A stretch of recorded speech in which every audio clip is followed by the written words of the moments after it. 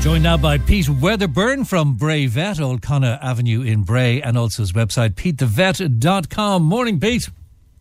Good morning, Declan. Good morning. We were intrigued by your article in the Irish Examiner talking about how technology has changed things, particularly in the practice. And it was, we were thinking, bring in the dog on, have a look, have a little pat around, use a stethoscope, it's all sorted. But there's more to it than that, seemingly. There sure is, and it all happens behind the scenes, so most pet owners won't be aware of it at all.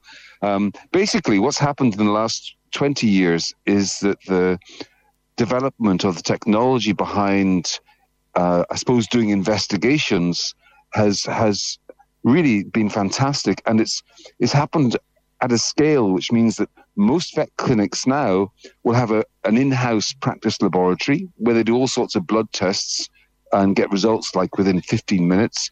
But as well as that, the diagnostic imaging has improved hugely too. So we used to just take x-rays onto films and put them up in front of light boxes, whereas these days it's all digital, which means it happens very, very quickly indeed.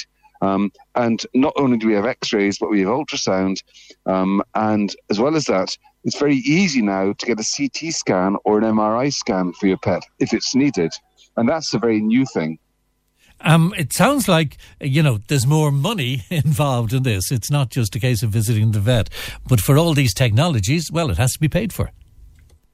I think, that's a big issue, because it used to be as a vet that you might, for example, you might buy an ex-hospital x-ray machine and you might, they might give it to you for not a huge amount of money. And yes, there were quite big running costs, but it wasn't a massive investment. Whereas these days to buy, you can't really get these types of x-ray machines second-hand because technology gets out of date so quickly. So you have to buy new ones. And, you're talking about money in the tens of thousands of euro, not in the hundreds or even the thousands. It's tens of thousands. So it means that the costs for vet clinics have gone up an awful lot. And that then, of course, means that if you want to have these extensive tests and diagnostic investigations carried out in your pet, well, it's not cheap. And so that I think that the price of the vet itself perhaps hasn't gone up so much, but the price of what can be done to find out what's wrong with your pet, that has gone up a lot. So for somebody who just has a dog, to get sick, what's their prognosis?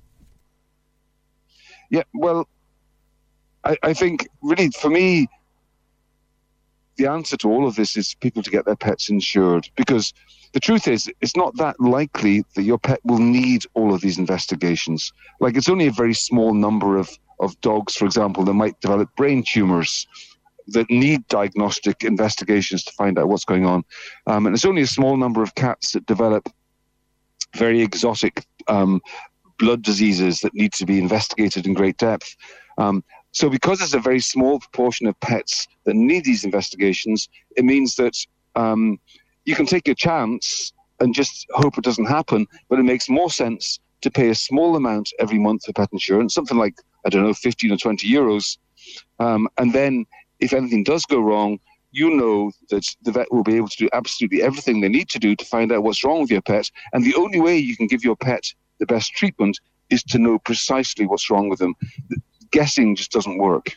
Pete Weatherburn, thanks very much. You can read Pete's article there in the Irish Examiner.